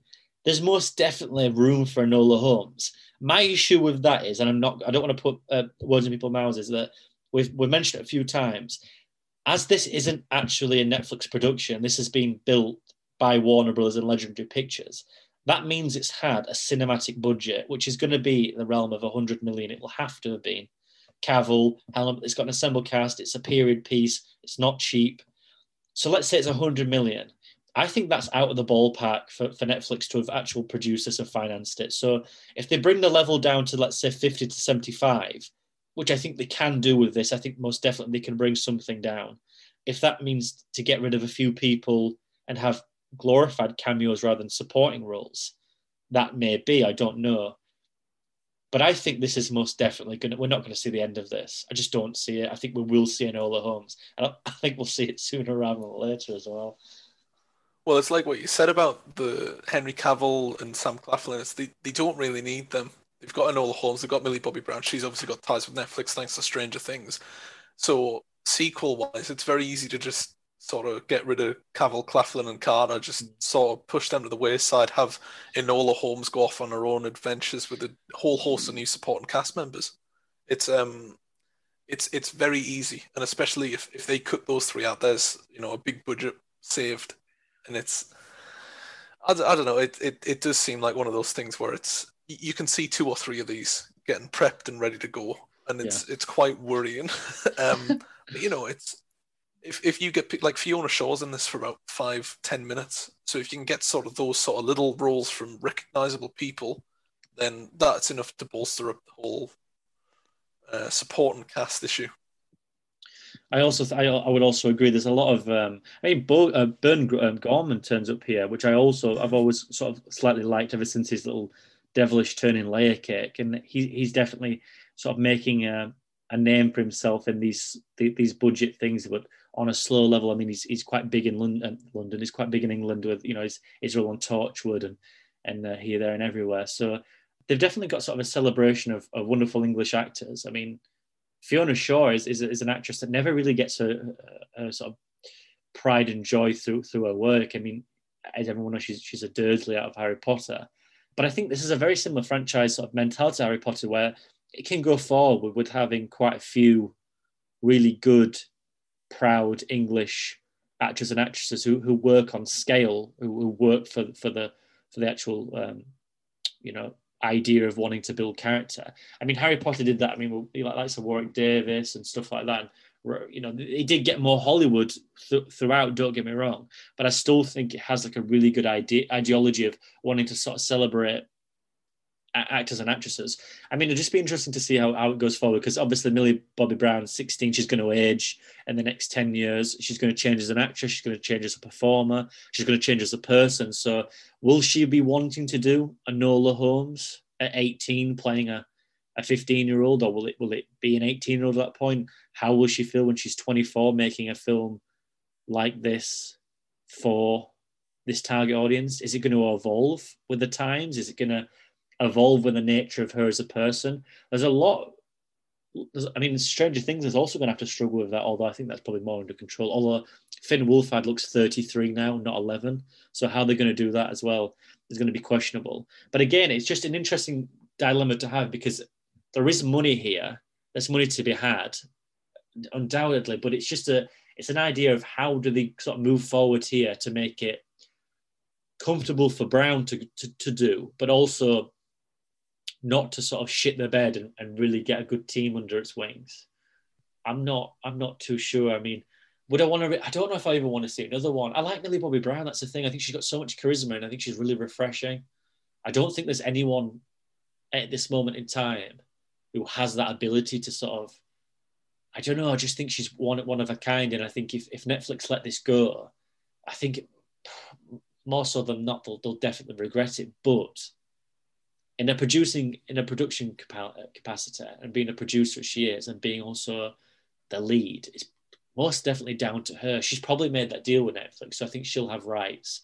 I think she'll definitely have rights, but I think she'll have rights on the fact of the material in itself. I think we'll find more in a few weeks to come of when Netflix releases its daunting numbers, which 100 billion people have seen in its first week because it clicked on its trailer, which I think is also questionable. There's a lot of questionable things about Netflix at the moment. But I think this is undoubtedly at home there, which is weird to say because I somewhat enjoy the film. Surface level alone. I will watch Enola Holmes too. I will do. I'll be there. And I think they'll have to sort of cater that, won't they? They'll have to go that way. I'm just trying to think of Netflix sequels. that are good or remotely a thing. I know you've got Bright 2 that hasn't been released yet. I don't know if anyone else has any ideas of any Netflix sequels that have been well the Christmas received. Chronicles 2 is coming out. Oh, with Kurt Russell. How did I forget? This year, the trailer just got released. Yeah, I mean, that's something to definitely behold, isn't it? I think the sequel's like undoubtedly coming. When you look at Netflix's model right now, which is just quantity, it's insane to me that for like a month and for the foreseeable future, every week they have a release of substance. Like, it's actually quite impressive, even if the films themselves aren't very good. And especially if you do pull like a Kissing Booth 2 and 3 and you just film them back to back, that might be an thing to solve the Millie Bobby Brown issue of her aging up. I undoubtedly think we're going to see probably 3 Enola Holmes. It feels like a trilogy in my opinion. It feels like, for Millie Bobby Brown, it feels like sort of a portfolio piece where it's like, I've worked with these people, I've worked with this director, and then it's sort of her getting a foot in the door for cinematic releases, especially with Enola Holmes, because there's a lot of potential here to, if for a sequel, for instance, if they want to say, all right, we'll get this actor, and this actress, bring them in, and then we can say, oh, well, Millie Bobby Brown has worked with these people. She's got the experience of working with a number of different directors or actors that have different styles. So it's sort of, it would be a good career choice in regard to working with people with different experience in acting. I think as an audience member, I don't think I'd want to watch another one. I think I'd sit through it, but I'm not exactly clamoring for one. It's like what Jack and yourself have been saying, where it's what Netflix sequels are actually good when so many of their originals aren't even good in the first place. Like The Babysitter 2 came out. I've not seen either of those, but I've heard, they're solid, which is, that's sort of the bar for Netflix now. If they can get something solid out, then that's great. I mean, look at Netflix and just how powerful they are as a connection. Not only do they make, like, especially if you want to build your career and even possibly like eventually get into the award season, award conversation, Netflix always makes like 10 or 12, like award consideration films. But even past that, they work with every major director at this point. I mean, most of them at least. Like, I know like Wes Anderson hasn't quite worked with them, Christopher Nolan, obviously, but like Martin Scorsese, like Alfonso Cuarón, like they're working with these major directors. So like Netflix in its own is like this hub. And if you can get in that hub and be on good terms, like Millie Bobby Brown possibly will be, I mean, that's a great connection to meet other directors, do their products, or just work on Netflix projects. Because just in the realm of Netflix, you can do pretty much anything you want to do, whether you want to be in any genre, you want to go for any award, you want to be any level of actor. That's all in the Netflix sphere. So as long as Netflix survives, I think just being in that bubble is a great place to be as an actor. I just want to echo that as well. I mean, you took the words straight out of my mouth. This Academy Award recognition, I can see that there's a team being built around Millie Bobby Brown, and herself is definitely probably one that's the headstrong about it. But I think they're most definitely aiming for an Academy Award at one point or another. It reminds me a few years ago about the DiCaprio issue, where it's like you could just tell that him and his team were gunning at every single possibility to try and get that Academy Award win. At every possibility, and obviously got one with The Revenant. I don't think particularly that was one that should have been awarded to him for that performance. I think his work before that has been exceptionally good, especially his turn as Howard Hughes in The Aviator, which is another underrated and underseen Martin Scorsese picture. But ultimately, I think that Millie Bobby Brown is probably going to gun for that. And we say about the portfolio work, like Ewan said, I think it's a great example of this. Is just ticks a little bit of a box, She's getting the portfolio worked up. She'll be working with a lot more producers. I mean, I obviously not, it's unprofessional to say this, but for her to have a first look deal with Warner Brothers to then sell this to Netflix is such a baller move. It's unbelievable. Like, that is some high quality producing thing that you can bullshit Netflix to say, I've got this film, I've worked with you on Stranger Things, I've got you an Emmy, come on, like let's make a deal. Let's just buy the rights for 25 mil, and I'd love to know how much they bought it for. Oh dear me, I would love to know, because I think they'd be regretting every single penny of it. But nevertheless, if it wasn't good for Warner Bros. And it goes to Netflix, like Holmes and Watson, if they're going to touch that away and they've accepted this, obviously they're two very different films. Maybe they did that because they didn't want to sort of confuse us as stupid audience members that there was a franchise builder, John C. Reilly and Will Ferrell as Holmes and Watson, and then you have Enola Holmes. They've just missed the boat there. They definitely have done. Sorry, but just going back to the point. I bet she's at the center of everything now. I think she's definitely one of the most positive, unironic sort of pulls for Netflix at the moment in time, because you have got the likes of The Kissing Booth 2 and 3, which I actually it makes you cringe just saying that aloud. And then you have got the, This Is My Star Wars, Max Landis Bright 2, which is not going to be involved in any capacity, as well as director David Ayer. So that'll be interesting to see how that develops. I mean, I blacked out for a second then. You've got the likes of, The Babysitter Killer Queen, McGee's back, which I find hilarious. And those films have got like this cult status now with the Vine stars, Bella Thorne. So there's a lot, and obviously, as much as I don't want to say it, but it is true. The actual clicks and response to Netflix during the Cuties debacle will be astonishingly high as well, and they'll play that off. They'll play that off, no doubt. I can definitely see a few trailers coming with that advertised within the structure of the whole medium. So yeah, I definitely think that they've got a really good. They've essentially got the golden child, haven't they? They've got the one to watch.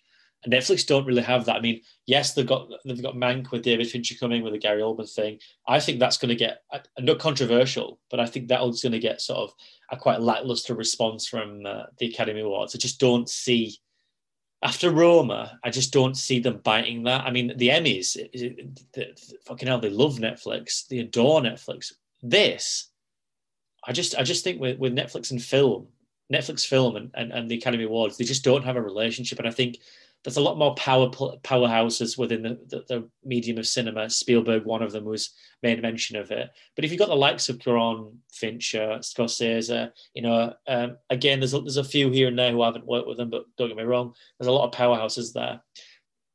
Millie Bobby Brown is good to have the ace in the fold. I just think that it'd have been interesting to see how much this would have made within cinema releases, because it definitely has the pull of Brown herself, but is she really established as a leading actress in a sort of sophomore effort? I don't know, because I can see this making a decent amount of cash at the box office, all said and done in it, obviously without the issues that are going on now. But I don't think Godzilla King of Monsters did particularly astonishing at the box office. I know it got mixed results. I know she was, again, a highlight within a film, but you can be a nice part of the puzzle, but ultimately the puzzle speaks for itself. So not to keep on going on, but I definitely think that Netflix have got one here. I just don't know how long they'll be able to keep on hold of her, because the Duffer Brothers have said that there's an end game to Stranger Things. That as a lifespan may have two or three more seasons, let's say, and they'll probably finish off again with a film. Great for them. I just don't think that Millie Bobby Brown will be around Netflix as much as they probably think she will be. Maybe they'll do the El Camino route with the film. I don't know, but I just think that's slowly but surely coming to an end of Stranger Things. But you speak of Schitt's Creek, which got an absolute astonishing amount of Emmy wins the other day, and they've just put that through syndication. That's unheard of. That is something that's not getting enough credit for. That's unheard of for a Netflix program to get sold to syndication. So again, Netflix have got highs and lows like everybody does, but I just think that I think this is a proving point that Millie Bobby Brown can do cinema as well as she can do TV. She doesn't have to do sort of small format anymore. Although I don't think she'll be enraptured by the Netflix ideology as soon as she realizes that she can work with some powerhouses and get the noms. Because at one point, Chloe Grace Moretz was that person. She's worked with Scorsese, she's worked on Suspiria, she's worked with a whole host of these influential pieces of cinema. I mean, she's great in the Matt Reeves Let the Right One In remake. And then she sort of aged to a point where she could take on more adult-oriented roles.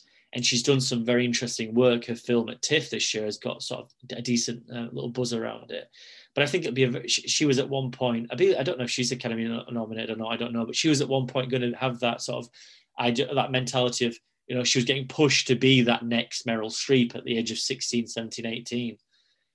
I feel like the same thing's going to happen with Millie Bobby Brown, but I think it's different because I think Chloe Grace Moretz is an actress, and that's no detriment to her whatsoever. But it's coming across now that I don't know if this is intentional or this is, being put towards us, but I think they're trying to project that Millie Bobby Brown is a businesswoman. And obviously, in Hollywood, they're very two different ball games. And I don't think Netflix will want to work with a businesswoman. They'll want to work with the actress, which is a detriment to their cause. But undoubtedly, that's how I feel it'll go. To round out Clappercast, we like to end on some of our latest film or TV recommendations. So, Carson, do you want to end it off this week with your recommendation? Sure. Going back to Netflix, one film kind of small that dropped on it recently was Residue. I've mentioned before, Array Now is just incredible work this year, being a distributor, putting really unique and diverse voices onto Netflix where they're widely available. And I don't think Residue is quite the best film they've put out this year. This is an inspired look at how a community naturally changes due to internal and external forces just naturally throughout a lifetime, and how that's kind of tragic in a sense. There is a lot here about gentrification and just like the negative effects of trying to change a community and how that can put actual pain on the people who already live there. Beautiful cinematography. When this film is trying to be really, really subtle, it connects with haunting just effects. I mean, it is a devastating film at times. It does have its moments where it tries to be a little bit more on the nose and a little bit more brash, which is where the film starts to feel like it's biting off a little bit more than it could chew. But overall, Residue is yet another diverse voice. For everything I say about Netflix and how shitty they are, what they're doing with Array Now, I think is truly special. I think it's important. And I think it speaks not just to Array Now, but also to at least some side within Netflix trying to actually help these diverse voices. And every chance I'll get, I'll support them. So, Ewan, what have you got as your recommendations this week? I'm going to give a very cautious recommendation to a film called Lost Transmissions. It's the debut of director Catherine O'Brien. Simon Pegg and Juno Temple are absolutely phenomenal in it. Simon Pegg plays a record producer with schizophrenia, and it's about his battle with sort of getting back on the wagon and sort of mellowing out as he helps this new artist come to light, played by Juno Temple. And it's ever since I had that conversation with Richard Lett in the interview I did for Clapper about how mental illness and alcoholism is shown in film. It wasn't until then that I was like, there are very few examples of where it's shown well. In Lost Transmissions, it's a problematic film from a narrative standpoint, but as far as its representation of illness and how we deal with it goes, it's very great. It's really, it muses on some important points that would otherwise go unnoticed. And I think that's the best credit it can get. Well, that is it for this week's episode of Clappercast. Where can we find both of you on social media? Ewan? You can find me on Twitter at Ewan Gledo. And Carson? You can find me on Twitter at BP_movie reviews or on Letterboxd, just Carson Tamar. And you can find myself with a username on both Letterboxd and Twitter at JackLukeSharp. And you can find all of the releases of film and television reviewed at www.clapperltd.co.uk and find our social links on Clapper at Facebook and at Clapper Ltd on Twitter, as well as Letterboxd. Make sure to rate, subscribe, or follow us to be notified when the next episode comes out. And thank you all for listening. We're back next week to discuss all things cinema.